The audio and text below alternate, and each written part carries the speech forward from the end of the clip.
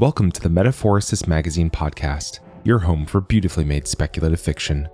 The magazine is edited by B. Morris Allen, and I'm your host, Matt Gomez. A quick reminder before we get into this week's story that we're nearing the end of our Kickstarter campaign. Our goal is to fund collections of Metaphorosis stories from traditionally underrepresented authors. We're nearing 50% of our funding goal with only a couple days left, which means we need about 80 more people to fund us at our lowest pledge level to be successful. If you enjoy the stories at Metaphorosis and want to support our efforts to celebrate diversity in science fiction and fantasy, head over to Kickstarter.com and search for Metaphorosis. Your contribution would mean so much to us. With that said, let's get into this week's story, which is Heritage by Andrei Pachalin. Andrei Pachalin has lived in England for over 20 years after immigrating from Russia. He studied law and analytic philosophy when he was younger, and now works in higher education. He is convinced that video games have something interesting and important to contribute to narrative form, and will write one someday, right after that novel he keeps putting off.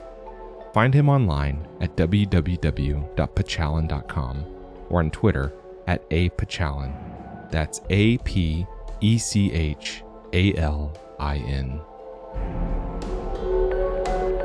Let's jump in.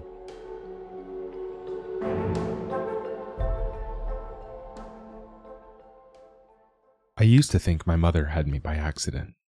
Could anyone blame me? My earliest memory is her hunched over a desk, one hand raised to silence me, the other scribbling furiously. Her head never once turned towards me. All the while, I shook with violent wailing sobs, bruised after a bad fall. She left me there for Dad's healing embrace, his calming parental touch, to scoop me up, carry me away, so she could continue her work in peace. It was a template for most of our relationship, until the final days, until she disappeared. Back then, when I was still little more than muddy palms and scratched knees, my only understanding of her work came from her rare descriptions and my imagination. The slightest change of pressure in the air, a feeling of unease, of something tugging, drawing, stretching, and a small black square would appear. For a moment, it would hang a few feet above ground, like a displaced window or doorway, but without any sense of volume or depth, a two-dimensional plane. It would be completely still, as if surveying its surroundings, then all of a sudden expand in 4 directions at once, grow with symmetrical precision, like someone was wedging it open and applying steady, even pressure. Sometimes it would grow no larger than a few spans. Sometimes it would occlude the horizon, large enough to fit the tallest of the city buildings. But always it would leave an impression of absence, not merely of superimposing itself over familiar surroundings, but disappearing them altogether. They would be back when the square eventually shrank and disappeared, but for the time of its manifestation, looked at head-on, it felt like these things were cut out from the world, temporarily transported elsewhere. When I was 6, they decided to call this the Shift Space. Mom was a member of the first expedition inside. I remember the hours before she left. She was wrapped in furs, a rifle on her back, and an axe hanging from her belt. She looked like she was heading into the polar regions, but the truth was that no one knew what to expect from the expedition. She remarked darkly that once they did learn something, this information would be immediately sold or classified. My father laughed and called her a collectivist. He knew that she carried the label with pride, but they were more tense than they dared admit. At 6 years old, it did not occur to me that Mum might not return. She did return, 4 weeks later, but she was changed. There were the superficial differences. She was away from home most of the time, at government committees, academic conferences, industrialists' evenings. And she was in the press seemingly every day, first as a hero who had led the rest of the expedition out of the shift space when they became lost in its featureless, abysmal darkness. Later, as a veteran of shift science, carrying her authority with a measured, erudite calm. But something had also changed at the core of her, some tiny, barely perceptible thing that sent out ripples of disturbance, billowing every so often into waves of rage or hysteria, getting worse as the years passed. I would hear her locked in her study, crying, laughing, or screaming, clawing at the walls like a caged animal. In between, I would catch her brooding over notes from the expedition. She would run a hand over her arm, absently, but squeezing and pinching so hard it left marks, as if her skin were a glove that needed to be pulled back over the muscle. There was something so utterly inhuman about this motion, so wrong, that I would run to find Dad and climb into his lap, terrified and quivering. He would stroke my hair and whisper for me not to worry, that Mum was just under pressure from her newfound responsibilities. Eventually, Dad gave up trying to pretend that things were fine. I could not blame him. If anything, I was surprised he had managed to keep it going as long as he had. I saw Mum less than ever, and Dad grew tired of making up excuses for her absences. 10 years spent living in the shadow of her growing catalog of achievements had fractured his life, stunted his own modest attempts at a career as a publicist, made him feel small, insignificant, a sideshow to her success. He turned bitter and resentful, paced the house with a kind of deliberate, withering cynicism. It became increasingly difficult to be around him. Mum stopped returning home altogether, and several months later, I moved out as well. I applied to study shift science at the Free Institute of Arwal. What other choice could I make? By this time, the idea of the shift space was an engraving worked into my bone and sinew. I was 16 years old and the youngest student at the institute. They had accepted me largely on the strength of Mum's reputation. My supervisor had been a member of her expedition and made it very clear that he could not refuse her daughter. It did not endear me to the rest of the student body or the faculty, and I kept largely to myself and my studies in a private dormitory at the top of one of the old institute buildings. The view made up for it. On a clear day, I could see Arwal in all its fetid, fuming splendor, stretching into the distance in a haze of smoke punctured by sooty chimneys. I did not see Mum. I never received or sent letters or telegrams, and she no longer gave lectures at the institute. Confined to a laboratory she had outfitted in Morton, near the original entry point into the shift space. But her presence was everywhere. Textbook citations, heliotypes, countless theories, laws, experiments, all carried her name. She had never spoken to me about the expedition, so it was a shock to find her findings discussed so actively here, supported, refuted, refined, expanded. I learned the foundational principles of shift science quickly, eager to discover what had kept Mum so often away from home. The shift space manifests in places where the boundary with our space is already thin, not an observable fact, but assumed because it always appears in the same half a dozen locations. It closes within a few minutes if no one enters it, but it remains open while someone is inside. There it begins as a formless black void, stretching on indefinitely without any sense of direction or limit. Over time, it adopts some properties that are familiar to us. At first, it is rapidly filled with breathable air and begins to exhibit something like gravitational pull, though it is impossible to determine its source. Much later, the shift space starts to spawn a fog-like geometry, faintly visible, ghostly surfaces that hint at the partial outline of a tree or a house or simple furniture, and grow more defined and solid as time inside passes. It is possible to float amongst all this by exerting the barest effort, pushing through the air in any direction like a caricature swimmer. This ease of motion with little reference point is terrifying. One can become disoriented, thrown off course as easily as a raft in open water. Mum's expedition had almost lost 4 people in this way the first time they had made camp, and the 10 of them had then lashed themselves together into their equipment to avoid getting separated. The geography of the shift space does not correspond to known geography. Mum's expedition had entered it near Morton. They were found 4 weeks later in Chang, a journey that would have taken twice as long by the Trans-Imperial Express. Dad may have laughed at Mum's cynicism, but the possibility of commercializing the shift space for travel was suggested and widely discussed almost the day after the expedition returned. Mum's explanation for all this, a theory that remains shift science orthodoxy to this day, began by asking why such a profoundly alien space should come to have features that are familiar to us. Her answer was that the shift space wants to put us at ease by mimicking our ordinary habitat. The longer we remain in the shift space, the longer it can maintain the entry to our space open, and thereby better learn to copy its properties. In turn, the less likely we are to want to leave. All of this implies that the shift space in some sense wants to maintain the entry from our reality open indefinitely. Mum posited that this is somehow sustained by our presence within it, so it has a natural urge to keep the entry open, to attract new visitors. I learned most of this in lectures, and it wasn't long before I began formulating my own theories. I read from a yellowing, largely forgotten first hard copy report, tucked far into the recesses of the Institute library, that one of the members of Mum's expedition had been from Chang and carried pictures of his hometown. At camp, he would pass these around and tell the others stories from his childhood, a way to hold on to fraying sanity as their time in the void dragged on and they seemed no closer to finding an exit. Mum claimed that eventually the images of Chang were so firm in her mind that she fancied she could see the town, even when she wasn't thinking about it. Not long after, she noticed a point of bright white light amongst the darkness. She made towards it and found their exit. Even though the report had been dismissed as mere correlation, I had the intuition that there was a causal relationship here. Mum had managed to create an exit from the shift space into Chang by imagining and holding it firmly in her mind.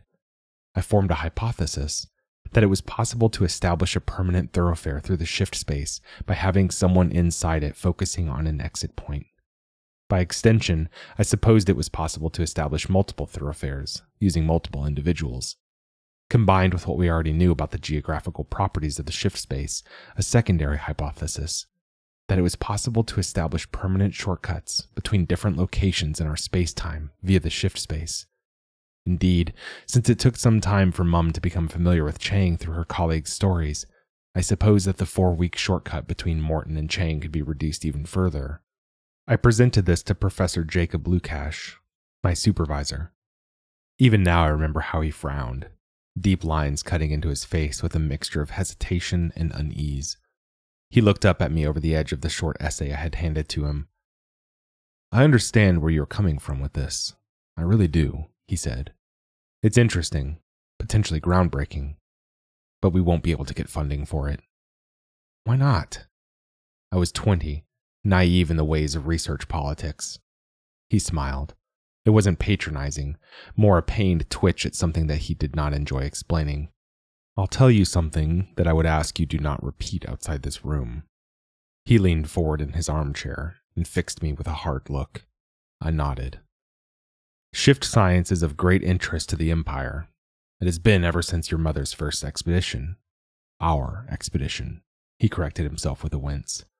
"The state has been considering military applications for the shift space for a decade. Behind enemy lines reconnaissance and insertion, guerrilla warfare, that sort of thing. In all this time, your mother has worked very hard to keep the state an arm's length away from shift science, to preserve our academic freedom. She has provided just enough information in some circles, just enough disinformation in others. It's like walking the edge of a knife. Make one wrong move, and you do not just fall, you are cut to pieces. I do not envy her position." I remember he paused then, and something flickered across his face that may have been, "You remind me too much of her," or maybe just another one of his regretful smiles. "What this means," he sighed, "is that your mother is de facto entirely in control of funding decisions for shift science, and she will not recommend this for funding. If you happen to prove it, to publish it, you risk bringing about total government control over our field." The following morning, I packed a small suitcase and took the first train to Morton. I had not seen Mum for nearly 5 years, and as the train counted the miles under the steady chug-chug of its wheels, I realized that I was increasingly nervous, frightened almost, as if I were heading for an audition.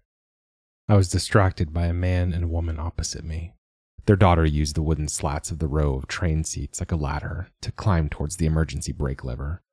The woman grabbed her around the waist just before she was able to reach it, and she squealed with delight as she was first piloted towards the man and then tickled by both parents until she was exhausted. I watched them, and perhaps for the first time I considered that my relationship with Mum had never had this familial warmth or simplicity. When I was a child, she had spent most of the time locked in her study, too consumed by her work to pay me much attention. When I was a teenager, she was too famous to be at home. By the time I was a young woman, she had disappeared altogether. And in spite of all this, my father's and my lives had been defined by her. She was not my role model. I don't remember ever looking up to her, but the shadow she cast was inescapably long. Watching the young family in front of me, a quiet, simmering anger slowly took the place of my anxiety. I counted the years of our family to the rhythm of the train, and found that most of them had been without Mum. She was not neglectful. Neglect requires a failing of character, some malady or incompetence or evil to override reason. She was simply completely and utterly indifferent. I arrived in Morton by late afternoon. Mum's house was a detached stone cottage on the outskirts of the town. It was large, but the living quarters were modest, most of the space occupied by a laboratory filled with measuring equipment and calculation engines. The first entry point into the shift space, the one that Mum had used 15 years earlier, was on the cottage grounds, and she monitored it and processed new findings in the laboratory. She was waiting for me as I stepped out of the motorized carriage I had taken from the train station. She must have heard the whir of the engine or the rustle of the wheels against the cobbled road. As I walked towards the door, raising my collar against the bracing cold, some of the fight I had built up on the train left me. Mum was always calm, even, just short of haughty, and this gave her a presence that far outweighed her slight build and modest height. It tugged me back into her orbit as steadily as if I were a small, barely observable satellite. I slowed my pace and took a long look at her. Her hair had turned a brilliant white, and she had let it grow long and tied it back into a tight ponytail. Her face was a little more lined than I remembered, the bags under her eyes heavier, but she had the same brilliant green gaze. She wore her usual long black skirt and a tightly fitting jacket, all in black, that pulled her back straight. When I was at school, before I really understood Mum's work, I imagined that she must be a headmistress, stern and upright. She watched me without outward emotion, save for a small, tightly controlled smile.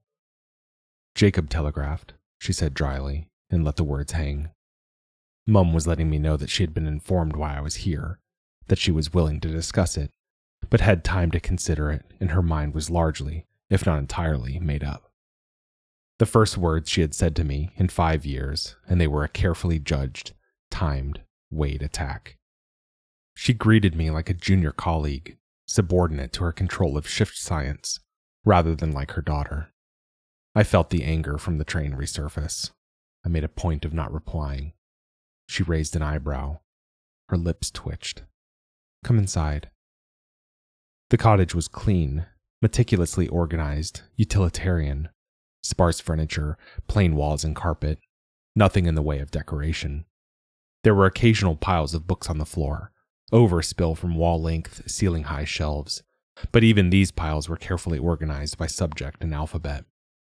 "I've brought my work," I said, reaching inside my coat for the notes that explained my hypotheses about the shift space. Mum reached out for them without turning around, skimmed them as we walked the length of the cottage, and entered her study, a large room with a single desk, chair, lamp, and books along each wall. She sat down, leaving me standing. I could not say if it was another power play, or she was too engrossed in her reading. She reached inside a drawer, rummaged through it for a moment, pulled out several sheets of creased yellowing paper held together with a paper clip, and pushed them towards me across the desk. "Read it," she nodded towards the bundle. I picked it up, scanned the title, "How to Use the Shift Space to Bridge Locations." I shot Mom an incredulous look. She watched me carefully. "This paper..." I found that I was reading the paper abstract out loud, my voice growing heavy with emotion. "Reports experimental data that tests 2 hypotheses. Firstly, that it is possible to create an exit from the shift space by visualizing it in a particular way. Secondly, that combined with the existing entrance into the shift space, this can be used to form a bridge between 2 locations in our space-time. The data supports both hypotheses." There was more, but I stopped reading. I felt 15 again. Inadequate, undermined, insignificant. I had not given myself account of it, but somewhere at the back of my mind, an ugly thought had been festering. I had begun to nurture the idea that my theories would buy me recognition and fame, enough not only to escape Mum's shadow, but to eclipse it with my own. Now I was looking at a paper dated 14 years old that not only made the same claims, but tested and proved them. "You didn't publish this," I whispered, unable to control my voice. Mum shook her head. Why? She gestured at the paper again. Just read it. The data supports both hypotheses, I read again. However, the hypotheses also imply that someone must remain within the shift space for the duration of the bridge, exerting sustained effort to visualize the exit. This effectively turns them into what we may call a shift slave, raising many of the ethical ramifications we typically attach to other forms of slavery.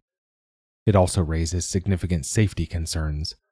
What happens to the shift slave, or to those using a shift space bridge if the exit is lost and cannot be reestablished? I half threw, half dropped the paper towards Mum. I felt faint, steadied myself on the corner of her desk, then gave up and slowly sank to the floor, pressing my back against the wood of the desk hard enough for it to rake my spine.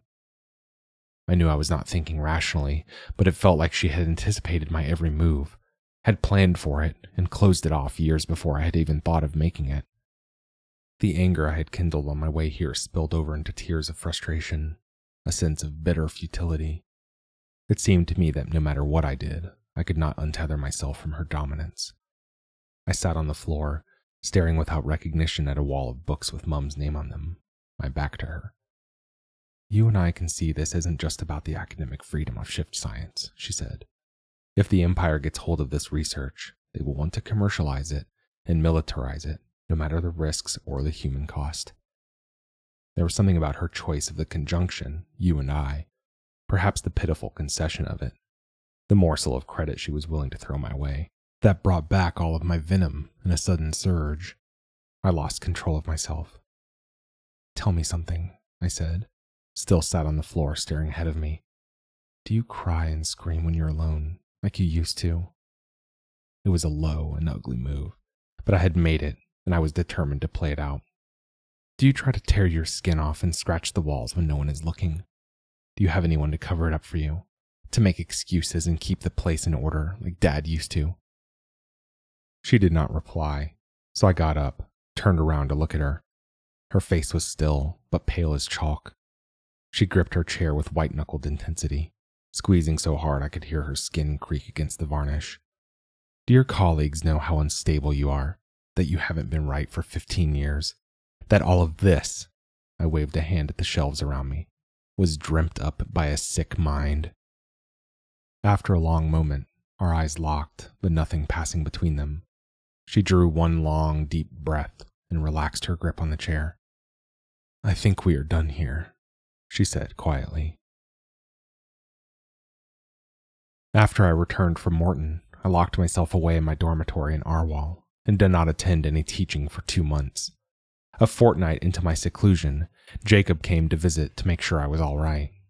He found me disheveled and sleep-deprived, surrounded by every available library text on shift science, various diagrams, scribbled notes, and calculations pinned to my walls and laid out on the floor, one on top of the other in a collage of mad science. I briefly explained that I was working in a new direction suggested by my earlier hypotheses in a conversation with Mum. I appeared calm and focused, despite my exhaustion and dishevelment, and I was obviously entirely absorbed in study, so he left satisfied. At the end of the 2 months, I had written a paper. Maybe it was all that time with little food, sleep, and too much work, or perhaps I sensed the repercussions it would have.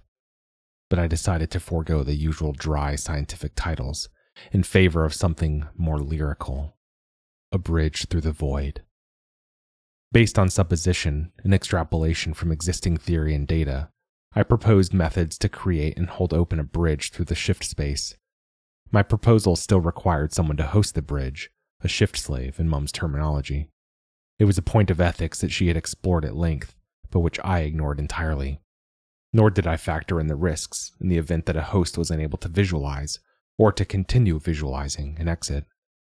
Looking back, it pains me to admit that I simply did not care about these things. What mattered to me was the desire for recognition, the need to make my own mark on shift science. The irony that my findings were identical to Mum's unpublished draft in almost every respect spurred me on rather than held me back. I told myself it mattered that I had developed my theories independently, without assistance or feedback. Nonetheless, the similarities frustrated me.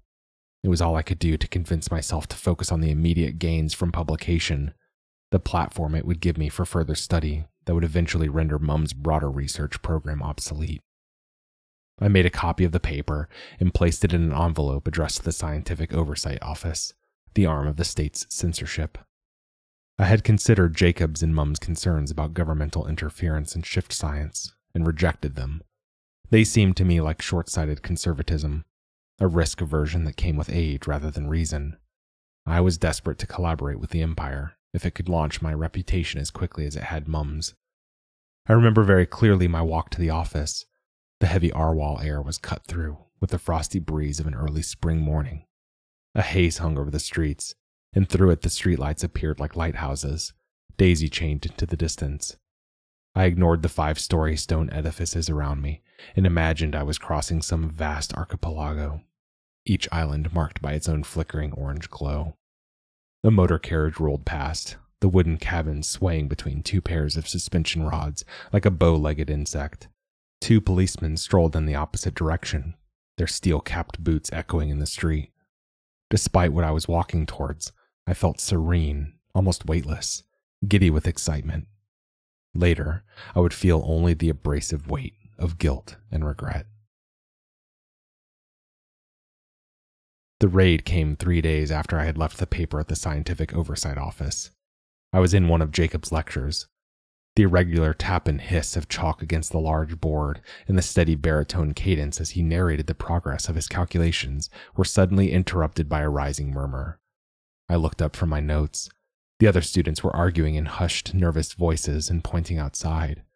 Through the tall windows of the lecture theater, out on the green of the institute grounds, I could see 6 groups of figures in long coats and dark berets spill out of black motor carriages. One, a tall, heavy-set woman with short, fair hair, got out last and separately from the others. She looked around, barked in an audible order, and then joined the group headed towards our building. The others dispersed around the campus. Moments later, I heard the muffled echo of their march through the corridors, growing louder and sharper until it seemed like the striking of a hammer. I glanced over at Jacob and found his eyes on me. Something in my expression must have confirmed his suspicions, because he looked away in bitter disappointment.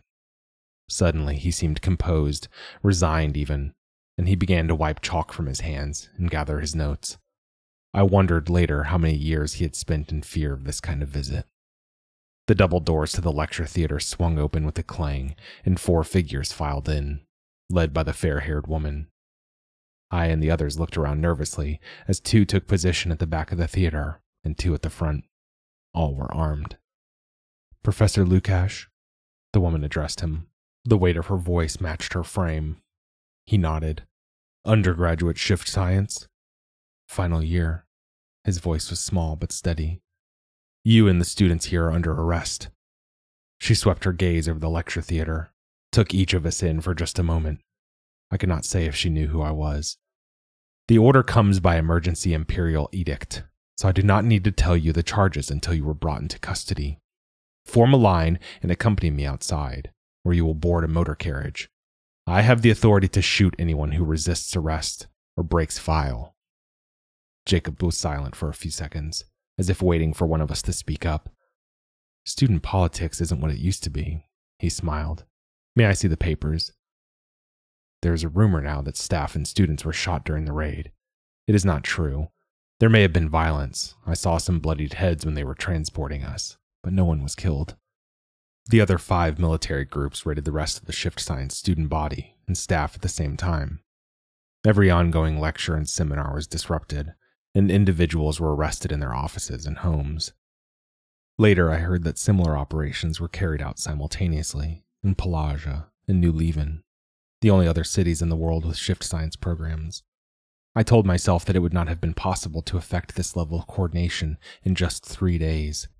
Given that Pelagia and New Leven are outside Imperial jurisdiction, I suspected that the plan for the raids had been worked out months in advance. It just needed a catalyst to be put into action. It was likely true, but it did not make me feel any better. At the Scientific Oversight Office, I had the romantic notion that after I submitted my paper, I alone, an unrecognized genius of shift science, would be approached to develop the bridge through the void promised in my paper. But the cold gunpoint reality of my situation and the misery I had inflicted on others had a sobering effect.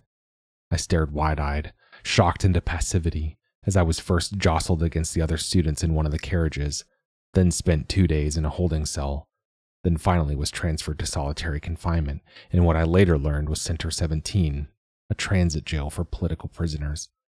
I spent 3 months there without any account of the charges I was held under, a violation of imperial law, but I learned a common one. The prosecution needed time to gather evidence and find a charge to fit it. Despite the uncertainty of my situation, I was relatively comfortable. I had a bed and a chair in a white brick cell large enough for me to cross in 3 paces, with a wide slit for a window at the top of one wall. If I grabbed the edge and pulled myself up, I could see waves at the end of a long stretch of sand, cresting like a myriad folding hands, breaking against the mass of the sea before merging on the horizon into the blue-gray of the sky. At night, the flicker of a distant lighthouse reminded me of my walk to the Scientific Oversight Office. It left a sour taste in my mouth. I was not visited during this time and was given only trivial reading material. I could not complain. Having something to occupy me, however basic, kept me sane.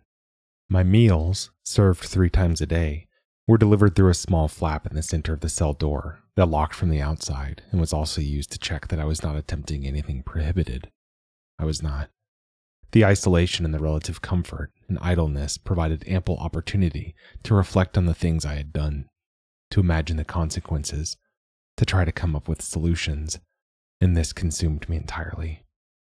On my best days, I fancied that the Empire had captured and held us to establish without interference a government monopoly on shift science applications. If no one had access to shift scientists, then no one could affect Imperial designs. I was convinced that once these designs were irrevocably in motion, we would all be released and allowed to carry on like nothing had happened. On my worst days, I imagined that we were the test subjects for the theories I had developed in my paper. Each of the shift science scholars and students used as hosts for the shift space bridges I had theorized, turned into shift slaves. All the time, on good and bad days, I was overcome with guilt. I was restless, in that way one gets about things one has a responsibility for, but no control over. The worry took its toll. Despite the lack of exercise and the reasonable diet, I lost weight. My hair was streaked with premature gray, and new lines found their way into my skin like the imprints of a blunt knife pressed too hard and for too long. Sometime in my 4th month in Center 17, I had my first and last visitor.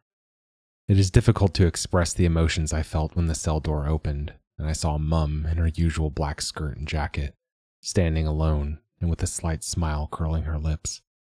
An upswell of the guilt and remorse I had lived with for 3 months, but also relief, hope, the joy of seeing another human being, perhaps even something approximating a familial bond. Mum watched me silently for a short while, then nodded to someone outside the cell, came in, closed the door, and sat across from my bed on the lone chair. "How did you get away from the raids?" I asked. It was the first thing that came to my head, and I said it without thinking. Mum winced. "Is that really what you'd like to talk about?" She paused. I said nothing. "I had a notion of what you might do after our last meeting," she said. "I had no way to stop you, so I assumed the worst and prepared for it. You didn't disappoint." "You didn't help it," I bristled. "No." To my surprise, she nodded. "I didn't." We sat in silence for a few moments. Her admission weighed awkwardly between us. My eyes were fixed on the floor, but I could feel Mum studying me, examining the damage 3 months in solitary confinement had done. As much as our last meeting felt like an audition, this felt like a post-mortem. I shuddered. "I need you to know that I came as quickly as I could," she said at last in a small, quiet voice. I was incredulous. Was this the start of an apology? "It took time to find where they were holding you, and to negotiate terms," she continued. "I have friends in the major newspapers, and in several government positions, which is how I am able to be here at all." There was another pause. I looked up from the floor. Mum's eyes were glazed over, and her jaw set tight. as if she were consciously clenching her teeth. It was too difficult to imagine that she was holding herself back from tears. "I've negotiated your release," she added. I was not sure how I felt. I brushed down the creases in my trousers to distract myself with emotion. "You said terms?" "Yes," she sighed. A long pause. "I've agreed to run the Imperial shift slavery program." I looked back at the floor, my eyes darting to find something in the uniform gray of the concrete that I could fixate on so I would not have to think about this. It went against everything Mum had planned for shift science, against her entire career of keeping the government away from her discoveries and their misuse. I ran my hands over my trousers again. "But this isn't something I can do alone," she added. "I need your help." A circle appeared at my feet, painted a darker gray than the rest of the concrete floor. Then another, then two at once. I wiped at my cheeks and nodded. I found out that Mum had begun relocating her laboratory as soon as I had left her cottage in Morton on my last visit. Her public profile and years of influence in government meant that no one had dared to interfere with her, even as the rest of the shift science program had been arrested. She moved to Simony, in South Coral, about as far away from the Empire's influence as she could get without running out of friends or people who owed her favors. The Empire had a delicate relationship with Coral that it did not want to upset, and, until Mum's arrival, Coral had no organized shift science program, so she was confident that we would be safer there than anywhere else. Mum took us back to Arwal, and we chartered a small steamboat to Simony. She had negotiated my release as an explicit condition of her involvement in shift slavery, but the authorities refused to recognize this formally in her contract, so she preferred to keep a low profile during our travel. A private ship also left us at liberty to discuss shift science without fear of being overheard. The voyage took 6 weeks, largely through waters outside the Empire's jurisdiction. In the mornings, if it was sunny, I would sit out on the deck and read old newspapers that the captain, a well-meaning man in his 60s, who, remarkably, did not seem to know who Mum was, had collected before the voyage. He did not care for the sensationalist fear-mongering, as he called it, but they made good kindling for the furnaces that powered the ship's engine, and he did not mind if I leafed through them before they were burned. The rustle of the pages in the fresh breeze and the distant squawks of occasional seabirds put me at ease, but I was melancholy at the sight of the sea. It reminded me of the view from my cell window in Center 17. In the afternoons and evenings, I studied with Mum. From the beginning, she made it clear that she had no intention of supporting shift slavery in the long term, but that we had to put ourselves in a position of sufficient knowledge and trust to dismantle it. Awareness of this objective kept me focused and motivated, even if her lessons left me ambivalent. On one hand, they were a revelation. Mum moved through shift science with a confidence and speed that Jacob could not hope to match, knew things he had only guessed at, and proposed and rejected theories with a confidence that was not weighed down by fear of peer review. For the first time in my life, I could see for myself how she had earned her reputation. On the other hand, she seemed to be holding something back. Even when the lessons were ostensibly presented as freeform, I sensed an underlying structure. It was as if Mum had crafted a secret curriculum that was shaping me towards something other than what she was willing to discuss openly. I could not guess what it might be, but I did not confront her for fear of destabilizing the relative semblance of family life that we now had. The sense of secrecy kept us at a distance from each other, despite everything we had been through.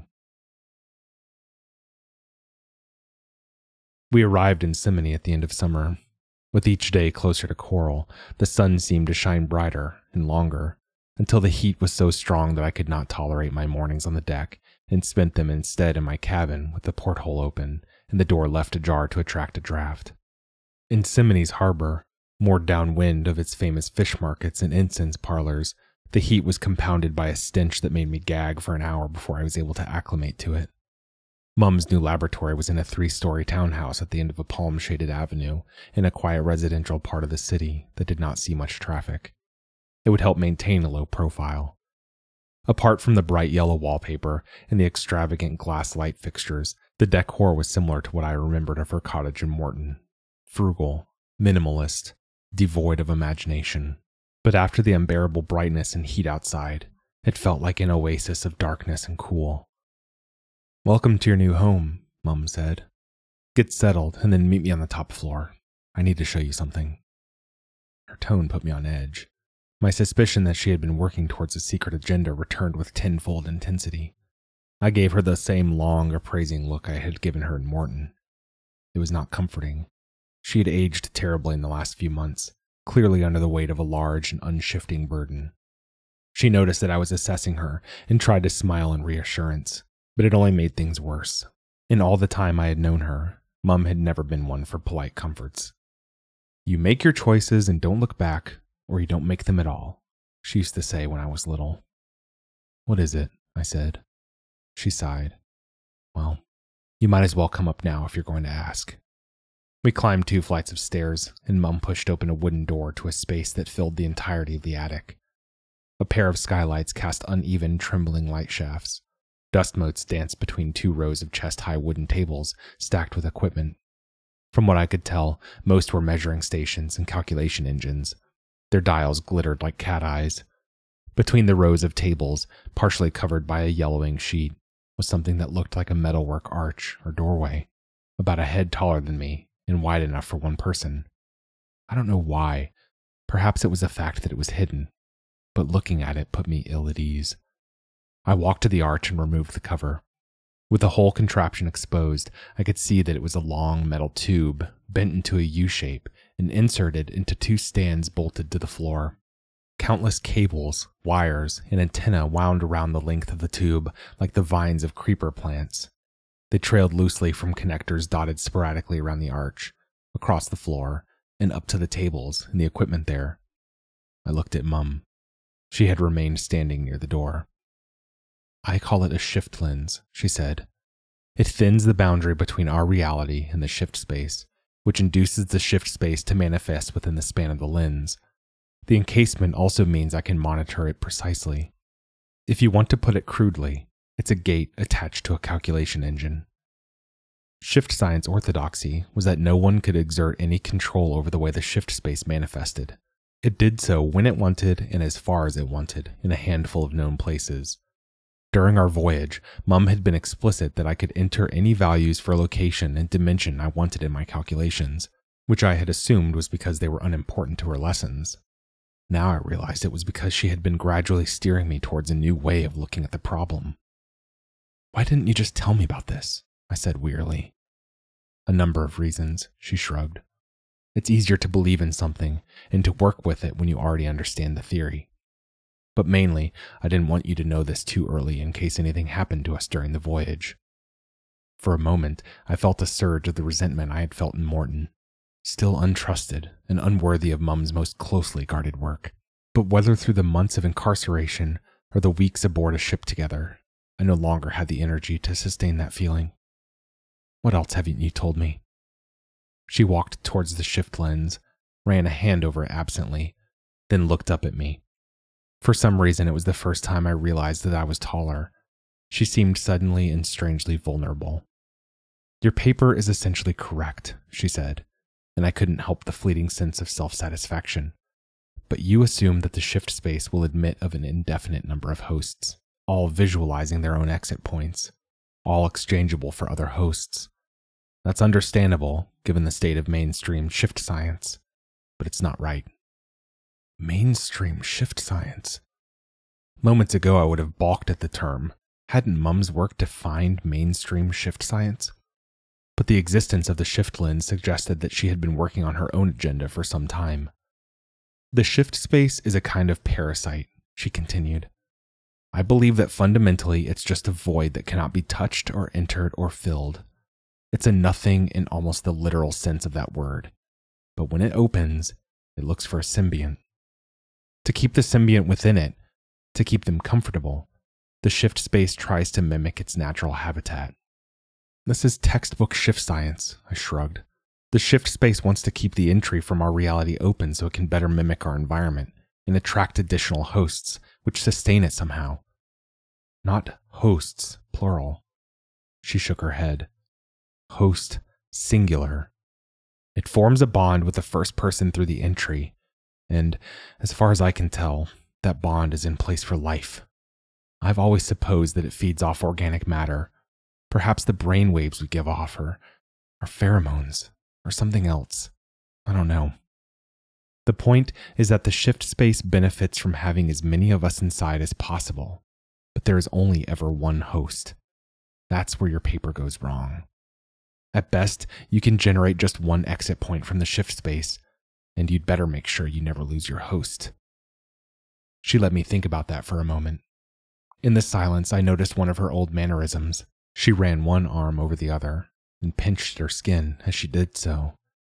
It looked like she was trying to adjust a sleeve or peel away a carapace. It had terrified me when I was a child.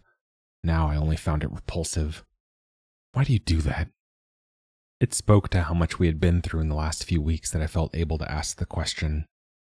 She looked down in surprise. Oh, that. She trailed off. That first expedition, 15 years ago. I was the first to enter the shift space, and, well, I already said that it bonds with the first one through. I stared in horror. Are you saying that it's sentient? That it's some sort of organism bonded to you? No, not in the way we usually understand sentient organisms anyway. It just has a certain basic degree of tropism. Yes, I suppose that word will do here.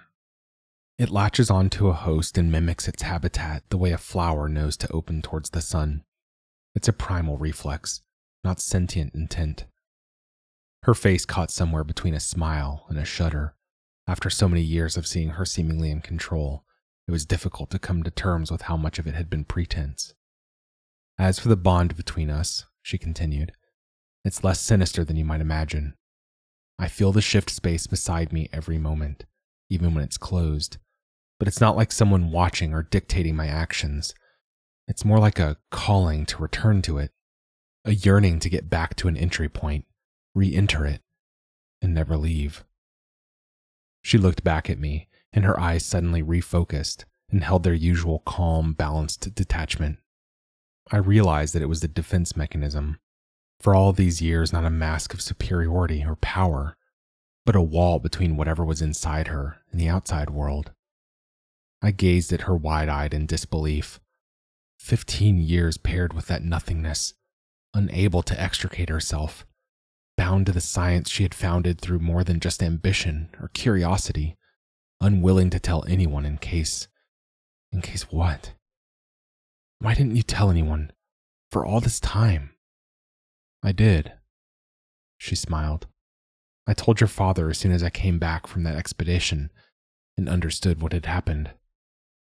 I doubt I could have expected a more surprising admission. Dad knew all this time? He did, she nodded. We agreed that the information was too dangerous to us to make public. We decided to keep it secret until I found the means to break the symbiosis. We decided. We agreed. Dangerous to us. There was something like a family there after all, once. But you never did. My voice was hoarse. No. Mum looked over at the shift lens. The shift lens was my attempt. It was supposed to act as a substitute for a live host. 15 years of rebuilding and fine-tuning suggest I was wrong. It can open the shift space, but it cannot replace me as a host. There's only one way out. Mercifully, she left it unsaid. She had already explained that the symbiont needed to die to break the link with the shift space. It did not bear repeating. I think your father came to terms with that years ago, she added bitterly. He said farewell long before I could say it. A silence settled between us. I stared dumbly at the shift lens, as if it held all the answers, or perhaps because in some abstract way it represented the shift space and Mum's attempt at liberating herself from it. She had called it a gate, after all. Within a few minutes, my knowledge of shift science and my past had been rearranged into an entirely new worldview. It was humbling, and it was overwhelming. Above all, I tried to make sense of the new perspective I had on Mum and Dad as a family. It felt awkward somehow, unpracticed, forced, like I was peering back at two people who did not know how to be with each other. Listen, Mum said eventually. Why don't we pick this up tomorrow? We'll both feel better when we've had some sleep. Sleep eluded me. The bed, in a small room on the ground floor, was too soft and the air too close. I got up, walked barefoot to the window, and threw it open. A gentle breeze drifted in from a small garden planted thick with white flowers that glowed pale in the bright moonlight. Swarms of insects unknown to me darted amongst the stems and settled on the petals. The breeze covered my skin in goosebumps. I padded back to the bed and climbed under the thin sheet, took a deep breath of the cool night air.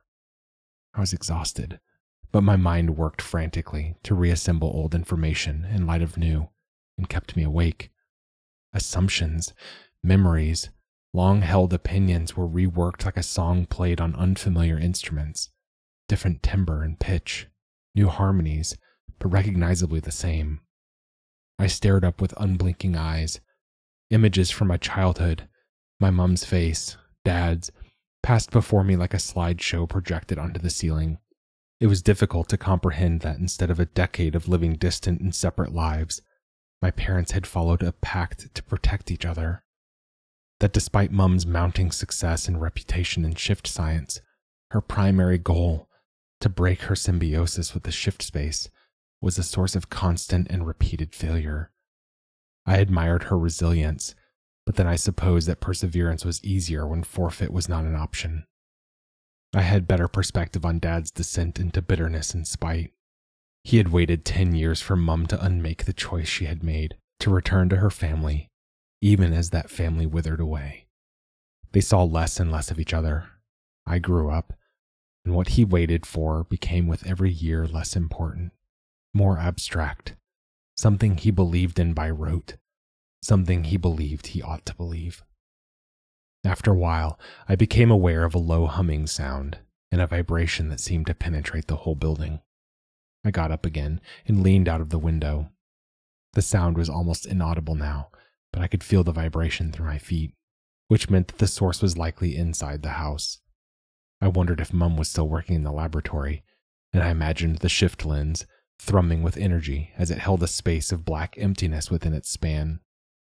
It occurred to me, suddenly and unbidden, that Mum's symbiosis with the shift space put a halt to any imperial plans for shift slavery. She had confirmed that the theory and method I had developed in A Bridge Through the Void were in most respects correct, but until her existing link with the shift space could be severed, the Empire would be unable to use another host. They would be unable to force that host to remain within the shift space and demand that they hold a bridge open by visualizing some exit point. I had a sudden, awful feeling somewhere at the core of me, a premonition I could not ground in anything concrete Mum had done or said, but it arrived with dreadful certainty all the same.